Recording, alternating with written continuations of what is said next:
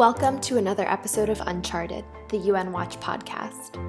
My name is Hannah, and I am the Morris B. Abram Fellow at UN Watch in Geneva, Switzerland.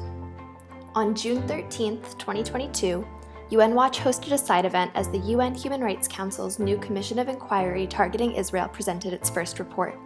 The remarks you will hear on this podcast were originally delivered at this side event during a panel on the root causes of the conflict and allegations of systematic discrimination.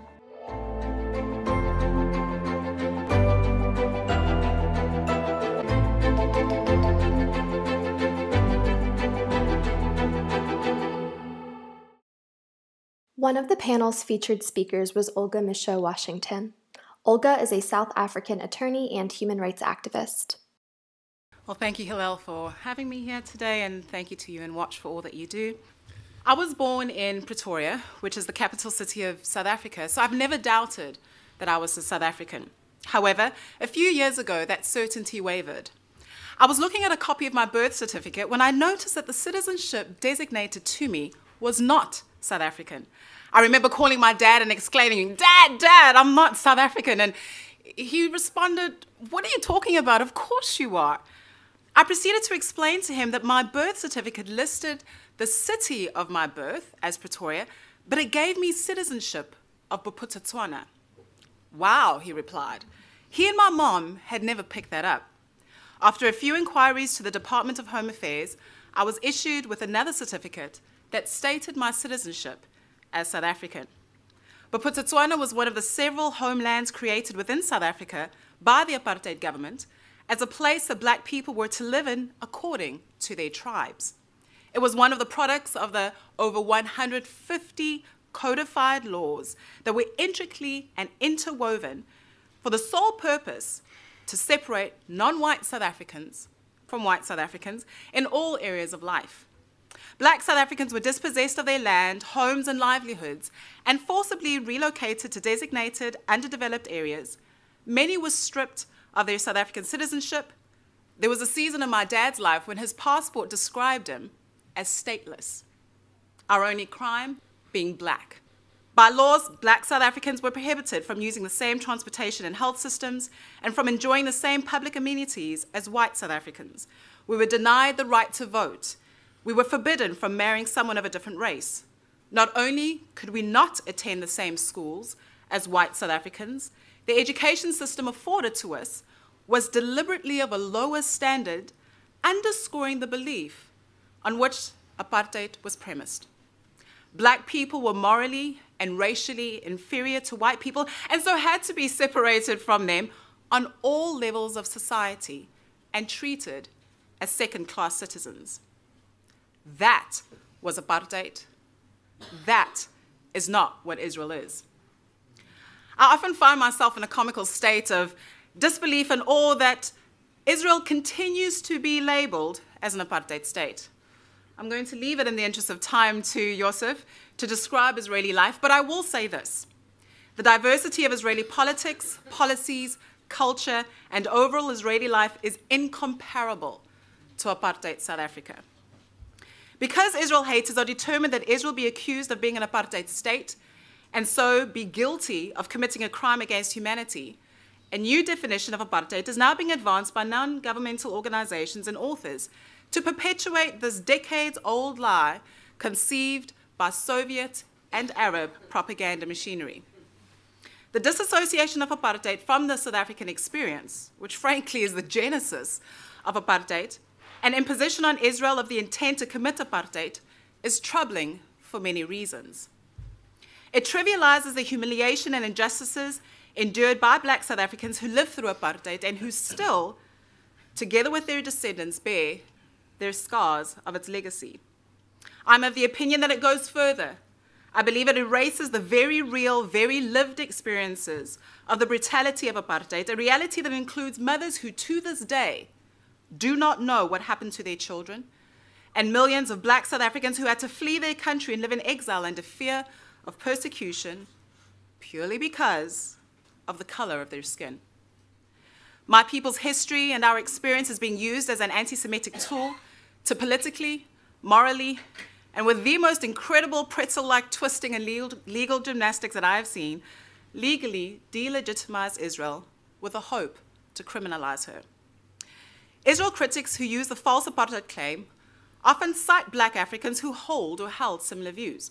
They say things like, well, Bishop Desmond Tutu said that Israel's treatment of the Palestinians is apartheid.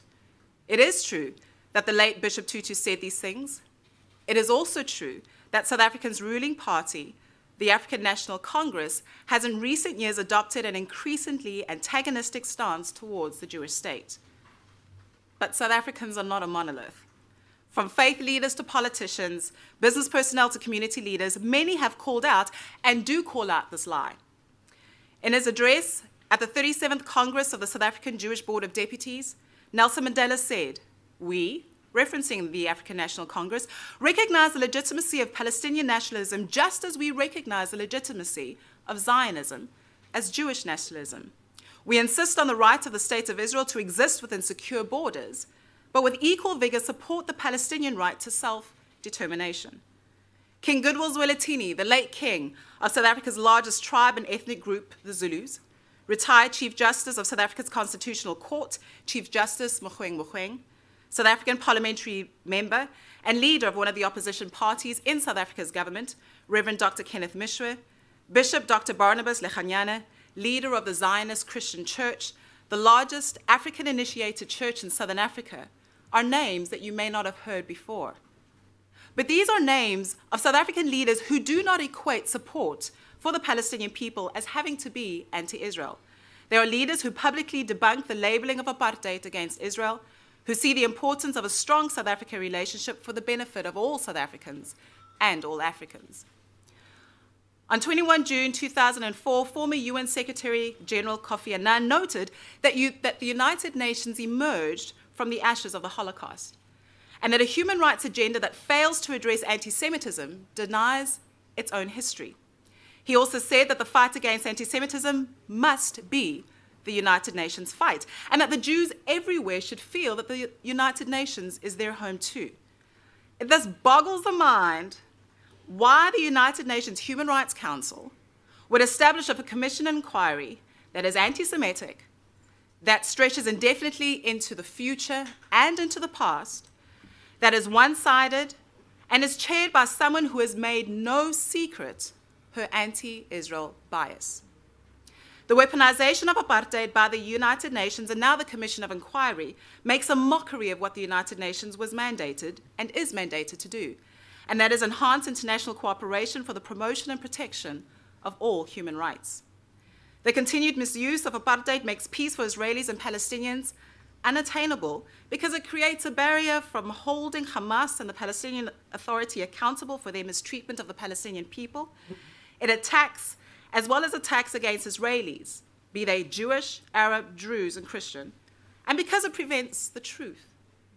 There can be no justice without truth. The apartheid narrative also has implications for a region whose significance in this conversation cannot be ignored, and that is Africa.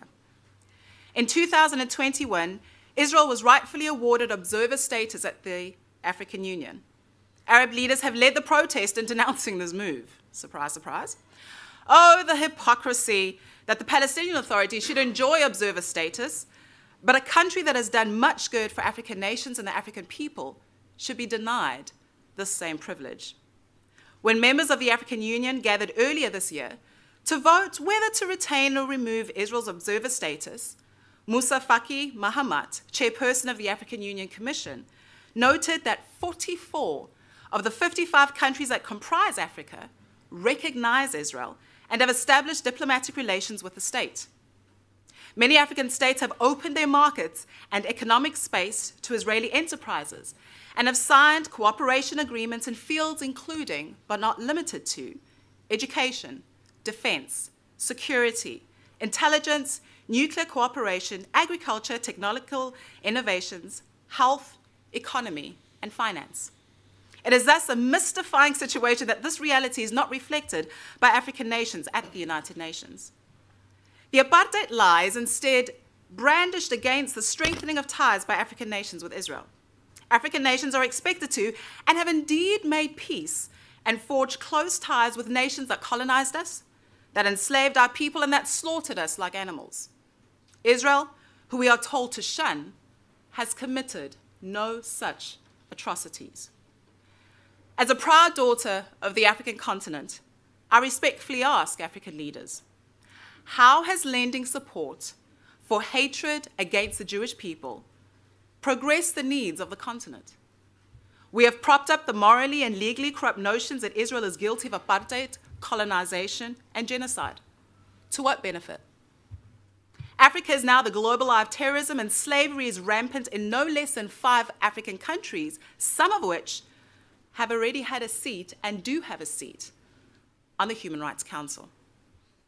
Our support for the Palestinian people should be lent where it will change the status quo, demanding their liberation from Hamas and Palestinian leadership that denies them basic and fundamental human rights. We have for far too long lent our name, lent our history, lent our votes to the centrality of a program that seeks to demonize and isolate the Jewish state, more so than it seeks to improve the lives of the Palestinian people. It is time for Africa to reassume her rightful place as a leader in relations with Israel, just as she did 3,000 years ago by way of Queen Sheba, who visited King Solomon in Jerusalem. As was evidenced at the dawn of many African democracies in the 1950s and 1960s, close relations with Israel has real and meaningful economic, health, food security, counterterrorism, and many other benefits for the African people. I would have never thought that I would ever quote Elvis Presley, but allow me to do so as I close. There's a first time for everything. Elvis said, "Truth is like the sun. You can shut it out for a time, but it ain't going away." Here is to continuing to work towards the day when the light of truth will shine through the corridors of the United Nations and illuminate all its chambers. The truth that, in the words of Dr. Martin Luther King Jr., Israel is one of the great outposts of democracy in the world and a marvelous example of what can be done, how desert land can be transformed into an oasis of brotherhood and democracy. Following Olga's remarks, Yosef Haddad offered his expertise. Yosef is an Israeli Arab human rights activist and the CEO of Together, Vouch for Each Other. Thank you very much for this warm introduction, and again, thanks for having me here. It is an absolute pleasure and important as well.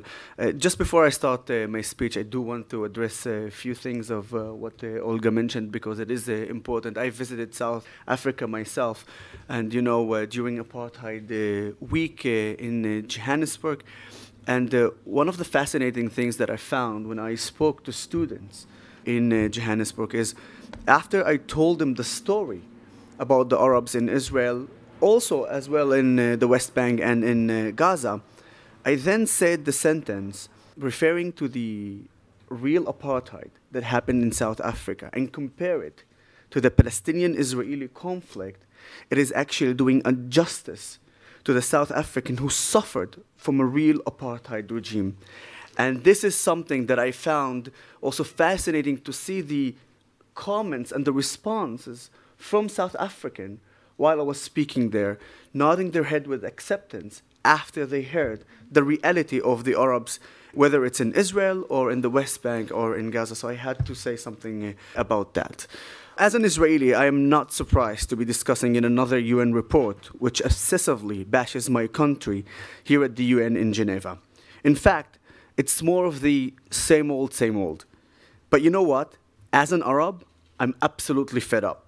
I'm fed up because this obsession against Israel actually prevents resources and attention from being put up in the right places, both inside Israel as we work to bridge gaps between Israeli Arabs and Israeli Jews, and internationally. As an Arab Israelis, we have many problems to resolve within our society. For example, Arab Israelis are vastly underrepresented in government employee positions. What should be closer to 20% of employees is more like 1.5%. Our schools are not up to the standards they should be. And we have a massive problem with illegal weapons. But instead of finding productive solution to meet these challenges, bodies like the UN have no idea what's actually going on in Israel, are lecturing us, Arab Israelis, about how our life is as minorities in our own country. Even worse, They presented it as if we Arab Israelis are not in fact Israelis with equal rights under the law, the same as any Jewish Israeli. For example, they cited the nation-state bill in the report, a bill I actually oppose because it doesn't go far enough to emphasize Israel's democracy nature. But they misrepresented it, the very essence of the bill, claiming it impacts the civil status access to social and economic benefit or the right to land and property for Arab Israelis. This is a flat-out lie. Let me clarify for the Commission of Inquiry that I am an Arab Israeli with equal rights under the law in the State of Israel. We do not need the UN or the EU or any other body to come to tell us how to run our country, and such reports only inflame tensions in the region and embolden extremists who damage the unity between Arabs and Jews in Israel. This report, at its core, fundamentally misunderstood the conflict and misattributed every social ill, and I mean every social ill that impacts Palestinians, to Israel. The Commission of Inquiry, like others before, it was intended to address alleged crime wars in the last Gaza operation in May 2021. But reading out through these 18 pages of Drivel, it isn't thorough investigation, but the facts on both sides, but rather a poorly researched report filled with sloppy, false information, almost none of which even addresses the Gaza operation. The UN Human Rights Council extended their mandate to address all underlying root causes the recurrent tensions. All. Nowhere in this report did they address the underlying root causes of Palestinians refusing to recognize my country's right to exist, or the fact that Palestinians have rejected multiple offers for peace, or the issues of incitement within Palestinian culture, or the Palestinian leadership's corruption. No, they just blamed Israel. I guess we can't really be surprised when the head of the commission, Navi Pillay, is a known anti-Israeli activist who smeared my country as apartheid and supported boycotting it. Does that sound like an impartial investigator? Yes, this is it. This is what the UN Human Rights Council is spending their resources on. While China puts Muslims in concentration camps, Afghanistan is run by the Taliban, which is a cracking down on women's rights. Iran is the largest sponsor of global terrorism, and Russian troops commit war crimes and sexual assault, including against children. The UN Human Rights Council is paying for this Commission of Inquiry to spread lies about Israel and minimize responsibility on the Palestinian side. Now, let's review a few of those lies in this report. First, they simply don't know the facts. They claim that Israel occupies Gaza as a result of the blockade, including land crossings and borders, as well as civilian infrastructure, including water and electricity. This is a lie. The blockade is an Egyptian-Israeli blockade, and even this report contradicts itself by stating in another section that they appealed to Egypt for permission to enter Gaza via the Rafah crossing and received no response. They also falsely claimed that Israel's blockade hindered water and sanitation in Gaza, damaging the health system. As per Oslo, the Palestinian Authority assumed full responsibility for their own health care. They also claimed that the entire territory discussed in the Oslo Accord, Area A, B, C, as well as Gaza, was to be handed over the Palestinian. This is blatantly false. The territory was to be decided only in the final status negotiations. And then you wonder, has even the UN read the Oslo Accords? Here's something the UN should learn.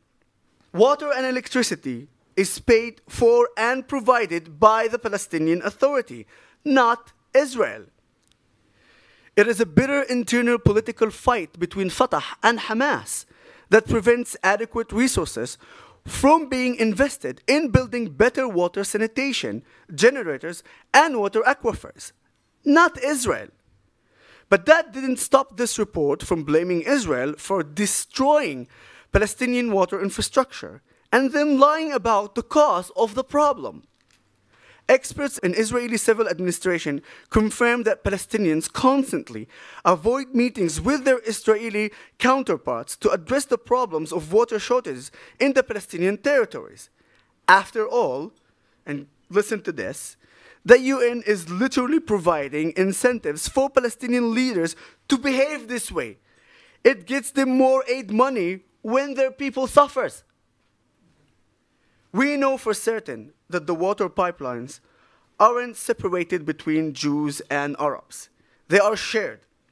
Shortages in the water are widespread because Palestinian police do not prevent the illegal siphoning off of water to Palestinians who dig into the pipelines. Nobody talks about that, by the way. Many of which span the entire West Bank, such as the pipeline which runs through Hebron. In another lie, the report claims Israel allows the establishment of Jewish settlements outposts. In fact, Israel destroys illegal construction regardless of who builds it. And recent years have shown that more illegal Jewish constructions were removed than Palestinians. They criticized Israel for correctly labeling 6 NGOs as terror fronts for the PFLP, claiming it is a threat to civil society. Really? Because there are 45,000 NGOs in Israel, and none of them seems to have this problem, including NGOs like B'Tselem and Breaking the Silence, which work against the state. Additionally, there are hundreds of anti-Israeli international and Palestinian NGOs operating in West Bank and Gaza. But you mean to tell me that Israel labeled only 6 of them just for fun? It is not even logical. The report falsely claimed that the purpose of Sheikh Jarrah house evictions were for the benefit of settlers. Again, misrepresenting the reality of a complex lawsuit which had been going on for decades, in which the tenant refused to pay rent to the legal owners of the property. It also claimed that the May violence broke out partially as a result of the use of force by Israel against Palestinians during Ramadan, which is an outright lie. Every year, Israel grants thousands of additional permits for Muslims to worship freely at Al-Aqsa during Ramadan, unlike Jews, by the way. The riots in May 2021 occurred due to Palestinian instigating violence, not Israel.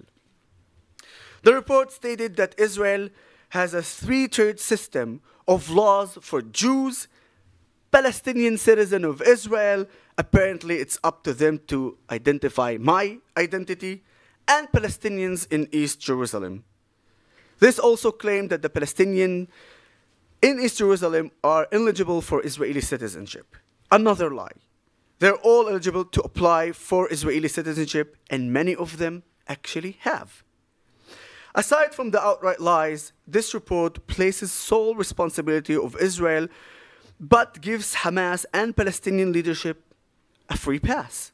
For example, they mentioned Israel 157 times, but the terrorist organization, Hamas, only 3 times.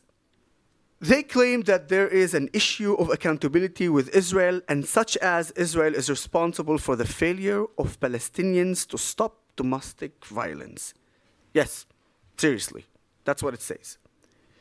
They stated that the occupations is the core of cause of unemployment in Gaza, with no mention of the rampant corruptions, of misuse of fundings, and terrorism by Hamas.